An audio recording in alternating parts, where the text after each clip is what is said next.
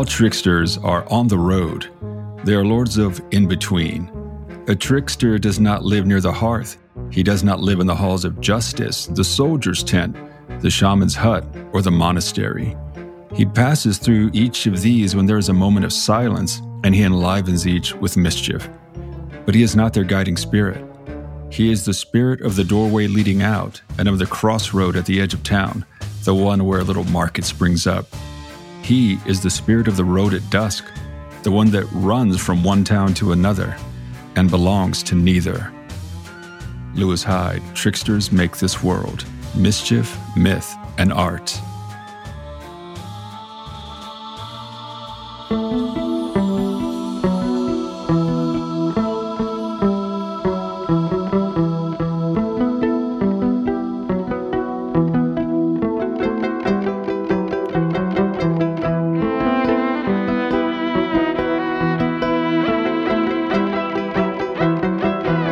Hello to all you guys and gals out there in the hinterlands. As always, it's Rock, and I'm here with my co-host with the most, Max. And we're going to be your guides as we traverse the halls of all things supernatural here at Nightmares and Daydreams.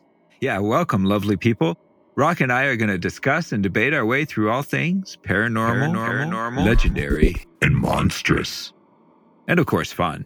So, Max, before we delve into all that fun, let's ask a quick favor from our amazing listeners. Lead on, Rock. Guys and gals, we know we sound like that proverbial broken record, but please take that quick moment to head on over to whatever platform you listen to us on and give us that 5-star review.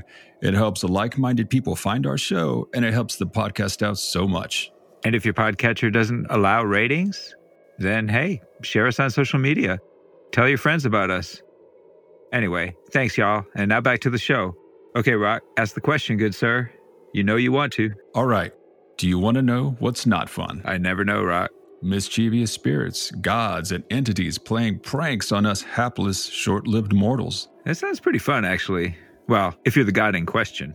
Totally, man. It's great to be the prankster, but not the prankee. Agreed. Basically, it's fun as long as we're not the butt of the joke. I'm rarely the butt of the joke, Rock. I'm usually the face of the... Wait. Yeah, you're much too clever to ever be the butt of the joke.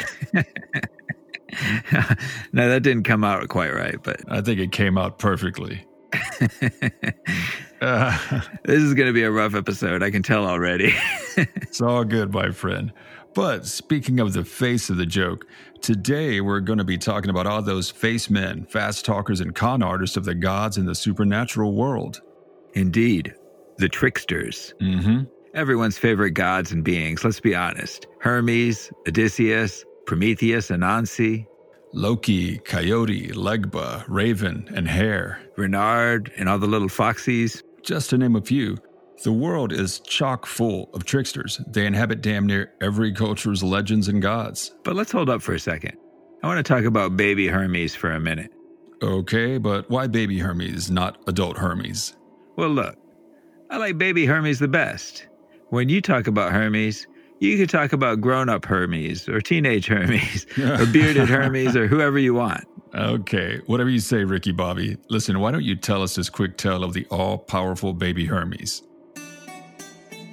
And when the purpose of great Zeus was fixed in heaven, Maia was delivered, and a notable thing was come to pass. She bore a son, of many shifts, blandly cunning, a robber, a cattle driver, a bringer of dreams, a watcher by night, a thief at the gates. One who was soon to show forth wonderful deeds among the deathless gods.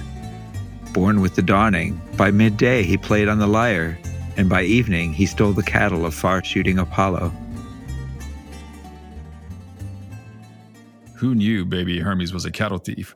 We don't cotton to that down here in Texas, Max. But seriously, I love how baby Hermes, newly born, just takes off from his mom, invents the lyre, and then steals his uncle Apollo's cattle. Dude, he was a bad seed, or a serious go-getter. But really, what can you expect from the patron of thieves and liars? Classic trickster.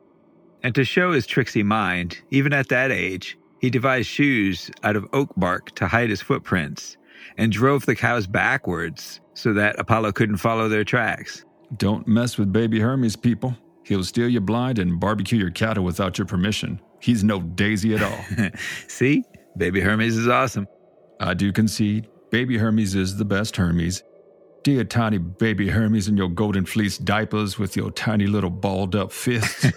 Okay, I think the joke is done wrong. Dear 8-pound, 6-ounce newborn infant Hermes, don't even know a word yet, just a little infant so cuddly yet still so damn tricksy. Sorry, people. Cut. Cut. Just take us to a new story.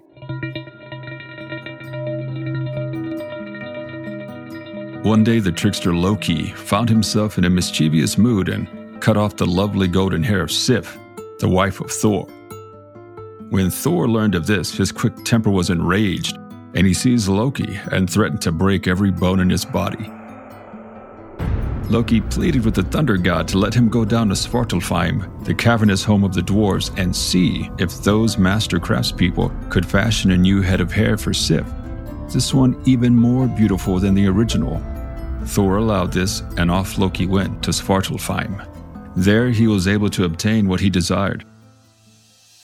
The sons of the dwarf Ivaldi forged not only a new head of hair for Sif, but also 2 other marvels. Skidbladnir, the best of all ships, which always had a favorable wind and can be folded up and put into one's pocket, and Gungnir, the deadliest of all spears. Having accomplished his task, Loki was overcome by an urge to remain in the caves of the dwarves and revel in more recklessness. He approached the brothers Brokkr and Sindri and taunted them, saying that he was sure the brothers could never forge 3 new creations equal to those of the sons of Ivaldi had fashioned. In fact, he even bet his head on their lack of ability. Brokkr and Sindri, however, accepted the wager.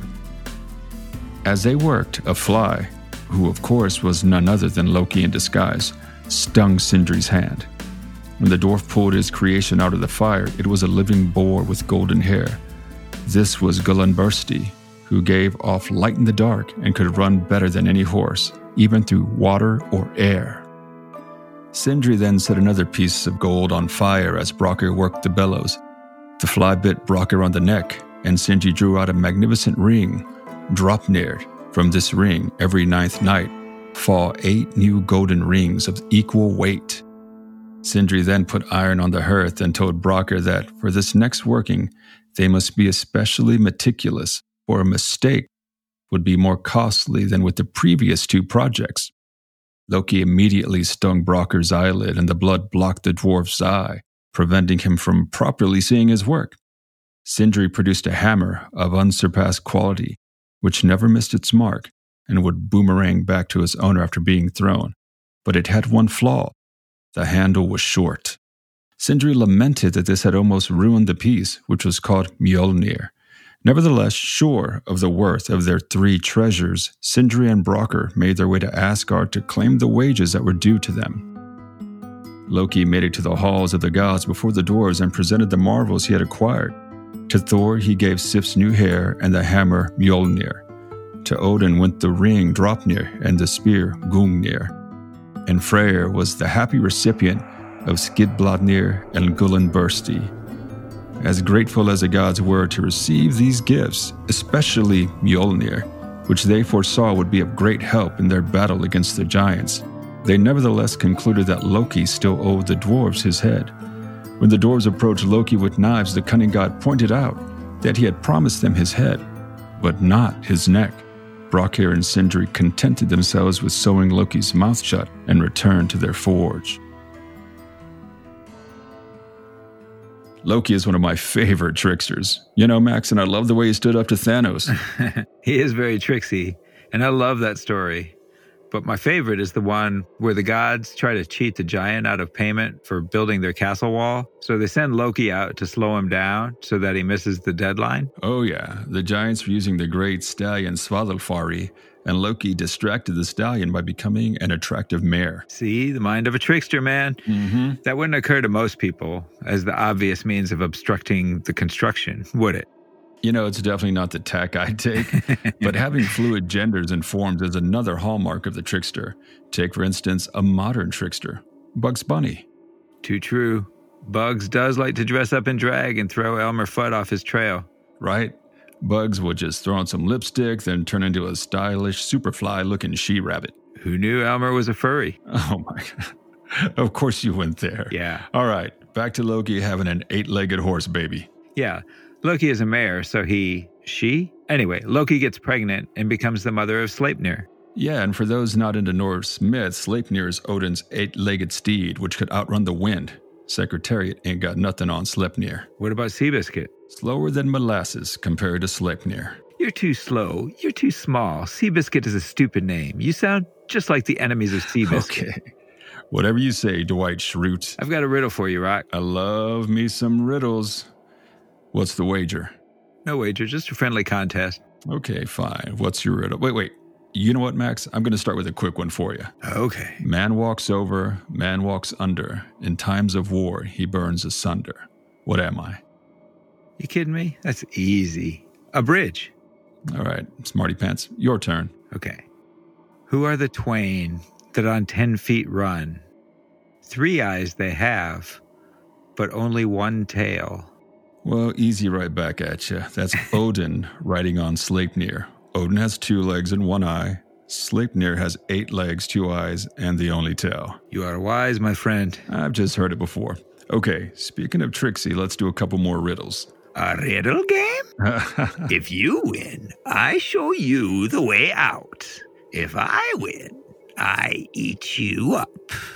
Let's not do that, but pretty good. I like the 1970s Rankin Bass Gollum voice best. Yeah. No offense to the great Andy Serkis, but that cartoon was it was pretty scary when he and Bilbo were kind of doing their riddle contest. For sure. He's like, is it tasty, precious?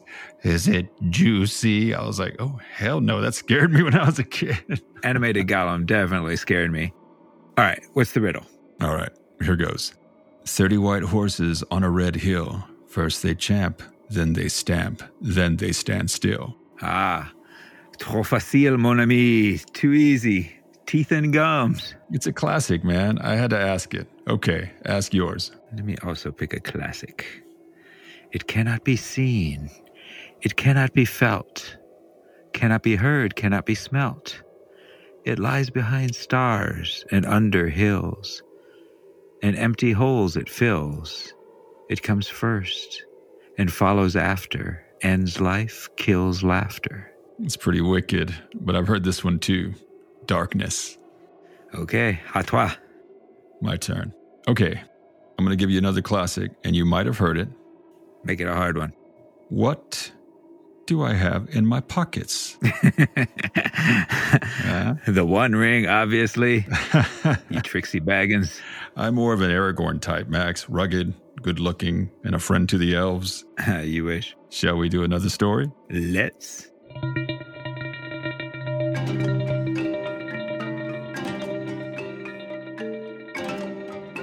Once, there were no stories in the world, and Anansi the spider went to Nyan Konpon, the sky god, in order to buy the sky god's stories. The sky god said, "What makes you think you can buy them?" The spider answered, "I know I shall be able." Thereupon the sky god said, "Great and powerful towns like Kukufu, Bekwai, Asumengya have come, and they were unable to purchase them, and yet you, who are but a masterless man, say you will be able?" The spider said, "What is the price of the stories?" The sky god said, "They cannot be bought for anything except Onini the python, Osebo the leopard, Moatia the fairy, and Mooboro the hornet." The spider said, "I'll bring some of all of these." "Go and bring them then." And Anansi set about capturing these. First he went to where Python lived and debated out loud whether Python was really longer than the palm branch or not, as his wife also says. Python overheard, and when Anansi explained the debate, he agreed to lie along the palm branch. Because he cannot easily make himself completely straight, a true impression of his actual length is difficult to obtain, so Python agreed to be tied to the branch. And when he was completely tied, Anansi took him to the sky god. To catch the leopard, Anansi dug a deep hole in the ground. When the leopard fell in the hole, Anansi offered to help him out with his webs. Once the leopard was out of the hole, he was bound in Anansi's webs, and was carried away as well. To catch the hornets, Anansi filled a calabash with water and poured some over a banana leaf he held over his head and some over the nest, calling out that it was raining. He suggested the hornets get into the empty calabash, and when they obliged, he quickly sealed the opening. To catch the fairy, he made a doll and covered it with sticky gum. He placed the doll under the odum, the tree of life, where the fairies play, and he put some yam in a bowl in front of it. When the fairy came and ate the yam, she thanked the doll, which of course did not reply. Annoyed at its bad manners, she struck it, first with one hand, then the other. The hand stuck, and Anansi captured her as well. He handed his captors over to Nian, the sky god. And the latter said, Anansi, from today and going on forever, I present my sky god stories to you with my blessing. No more shall we call them sky god stories, but we shall call them the spider stories. Love it. Thanks for the stories, wise Anansi. I mean, who'd want a world with no stories? Not me, and certainly not the great and powerful Neil Gaiman, whose book Anansi Boys is one of my all-time favorites. And my copy is personally autographed by the man himself. Nice. I love book people here in Austin. We stood in line for hours max when he came. That was time well spent. It was indeed. Good times. Totally. Book People is a local treasure for sure. Recently had their 50th anniversary. So cool. Okay, speaking of Anansi, I heard Orlando Jones, the amazing actor who plays Mr. Nancy. AKA Anansi. Exactly. But I heard he got fired from The American Gods. Wow, that's crazy. And yet another reason I don't watch that show on the reg. You know I have a problem with any dude named Pablo playing a leprechaun.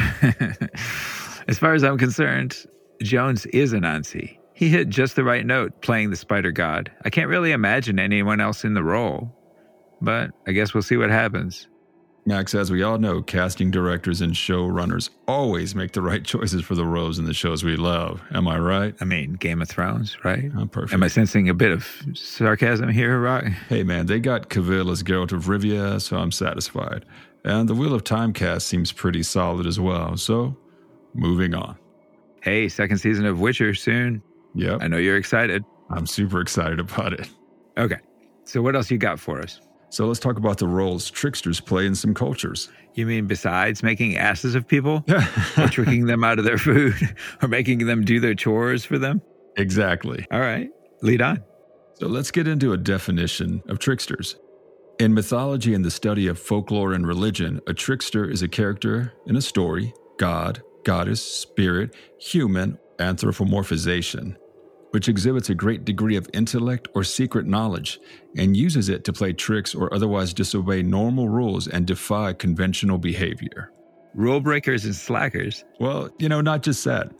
In many legends, especially in Africa, tricksters teach other valuable lessons. How so? A well-known Bakongo legend, and there are people who live in the Congo area, speak of Moni Mambu and how he took their words quite literally. One day he strolls into a village where the women are gathering peanuts, and they invite him to stay for lunch and have peanut stew with them. Sounds inviting. So yeah, they invite him in, and they put him into the hut with the kids, and they tell him to eat as a lunch with the children this amazing peanut stew. Don't tell me. Yeah, you know. Yeah, so he quite literally eats the children in the hut as well. Come on, man. So the villagers are horrified, as you might expect, and drag him out of the hut. And he innocently says he was only doing as he was told, was he not? Did they not tell him to eat his lunch along with the children in the hut? Trixie. So the angry village women can't disagree with him, and so they let him go. And he strolls off, because in his mind, he's done nothing wrong, only exactly what they asked. So, and that's another hallmark of tricksters, right? Mm-hmm. Whatever the situation, they usually come out unharmed and unburdened with any feelings of guilt. Exactly. His conscience is clear. He's a model citizen helping out, doing whatever the community needs him to do as he's passing through. And in doing this deed, Moni Mambu teaches the people to measure their words carefully before they speak, imparting wisdom in that ghastly deed. Yep, just so. Rough lesson, though. It's an important one, and honestly, the story's so gnarly, and it's one that people, especially kids, will remember. And in doing so, they remember the wisdom of choosing your words wisely. You ready for another story? Please. There was once a tribe living on the coast. They lived by fishing. They were nurtured by the sea. Now Raven, the trickster, was a very lazy bird. Instead of going fishing or hunting for himself, he followed the boats of these people, begging them to give him some of the fish they caught. "Caw, caw, caw," he croaked. "Gimme, gimme, gimme," because he was always hungry. They were kind at first, and they threw him fish. But it didn't matter how many times they fed him. It was never enough. "Caw, caw, caw," he screeched. More, more, more. He became more and more demanding. Finally, the people by the sea grew tired of giving up their catch and of his never-ending begging. "This bird is a pest, a nuisance. He is getting too overbearing. He doesn't leave us alone for a moment. He gorges himself on half our catch. It's too much." So they decided to stop feeding him. They told Raven, "Enough is enough, trickster. You are never satisfied. We're not giving you any more fish." Raven flew into a rage. "Caw, caw, caw, you stingy people. I'll get your fish one way or another." So he began to steal the fish. He stole them from the nets. He stole them from their hooks. He even stole them from right out of their boats, flying away with his harsh, croaking laugh. They threw stones at Raven and shot at him with bows. Outraged, he declared he would avenge himself on them. "On the next full moon, you'll see," he said. They were unnerved, for Raven had immense powers in the mind of a trickster. But their chief consoled them. "He is just a nasty bird. He can't do anything to us." Raven overheard him, and flying up, snatched the silvery moon out of the sky and hid it away. The people cried out in despair, "What shall we do? How can we go on without moonlight? How will we survive the dark nights?" 4 days later, Raven returned. "Caw, caw, caw. If you feed me again, I will bring the moon back. Will you agree to this?" What could they do? They agreed, and the Raven brought back the moon in his hooked beak and set her back in the sky to shine down on the people. "I thought the Raven was just a pesky bird," said the chief, "but I will not cross him again. He is too powerful."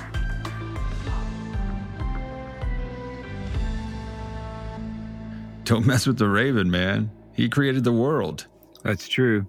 In fact, it's interesting how often tricksters are the sources of creation in many of these stories. Yep. Wily tricksters outsmarting the prideful leader of whatever pantheon he's in, doing the opposite thing he's ordered to do in order to bring positive things to the fledgling human race. And in those instances, tricksters are donning the cloaks of protectors of humanity, not just these manipulative layabouts. We got stories from Anansi, the son from Raven, lyre music from baby Hermes. And cows. He didn't create cows, Max. He just stole them and barbecued them. Word. And barbecued them. But Prometheus, another trickster, stole fire for us. He did. Interestingly, Coyote, another trickster, is also credited with bringing us fire, which is great for barbecue. And I'm obviously hungry. I keep talking about barbecue. Indeed. Hey, I mean, never enough barbecue, right? Exactly. I think what these lessons are showing us is that muscles and brawn are not everything. And like you said earlier, tricksters who are outside the norm of society can still be super beneficial to the tribe. Yeah, they illustrate that having a keen mind is always going to be a huge advantage in life. And having super flexible morals is another good trait in outwitting those bigger and stronger than you. Yeah, tricksters are never burdened by guilt, and nor do they often show remorse, allowing them to move on to their next adventure. Which, speaking of next adventures, I think we're done, y'all. You speak true, Max. So thanks for hanging out, ladies and gents. If you find folks want to support the podcast, head on over to buymeacoffee.com and search Nightmares Podcast for a delicious one-time donation so Rock and I can maintain our caffeine addiction. It's much appreciated. Also, we have that Patreon page up at patreon.com/Nightmares Podcast, y'all. We'll continually add new content, and the tiers start at $1 a month, and y'all can cancel anytime. We've added relaxation stories, Max's Myth, bonus stories, and additional music by Teresa Joy. Also, grant us the boon of that 5-star review, or do us one better and take the time out to write a review. Help us get the podcast out there, y'all. We'd really appreciate it. Yeah, stars are great. Words are even better. Yep. Also, join us on all the socials, Facebook, Twitter, Instagram. We'd love to hear from y'all. Tell us what you like, what you don't like, what you'd like to hear more of. Totally. And finally, head over to our own damn website at nightmarespodcast.net and holler at your boys. We'd love to hear from you. Maybe pick up a bit of that holiday merch you've been eyeing.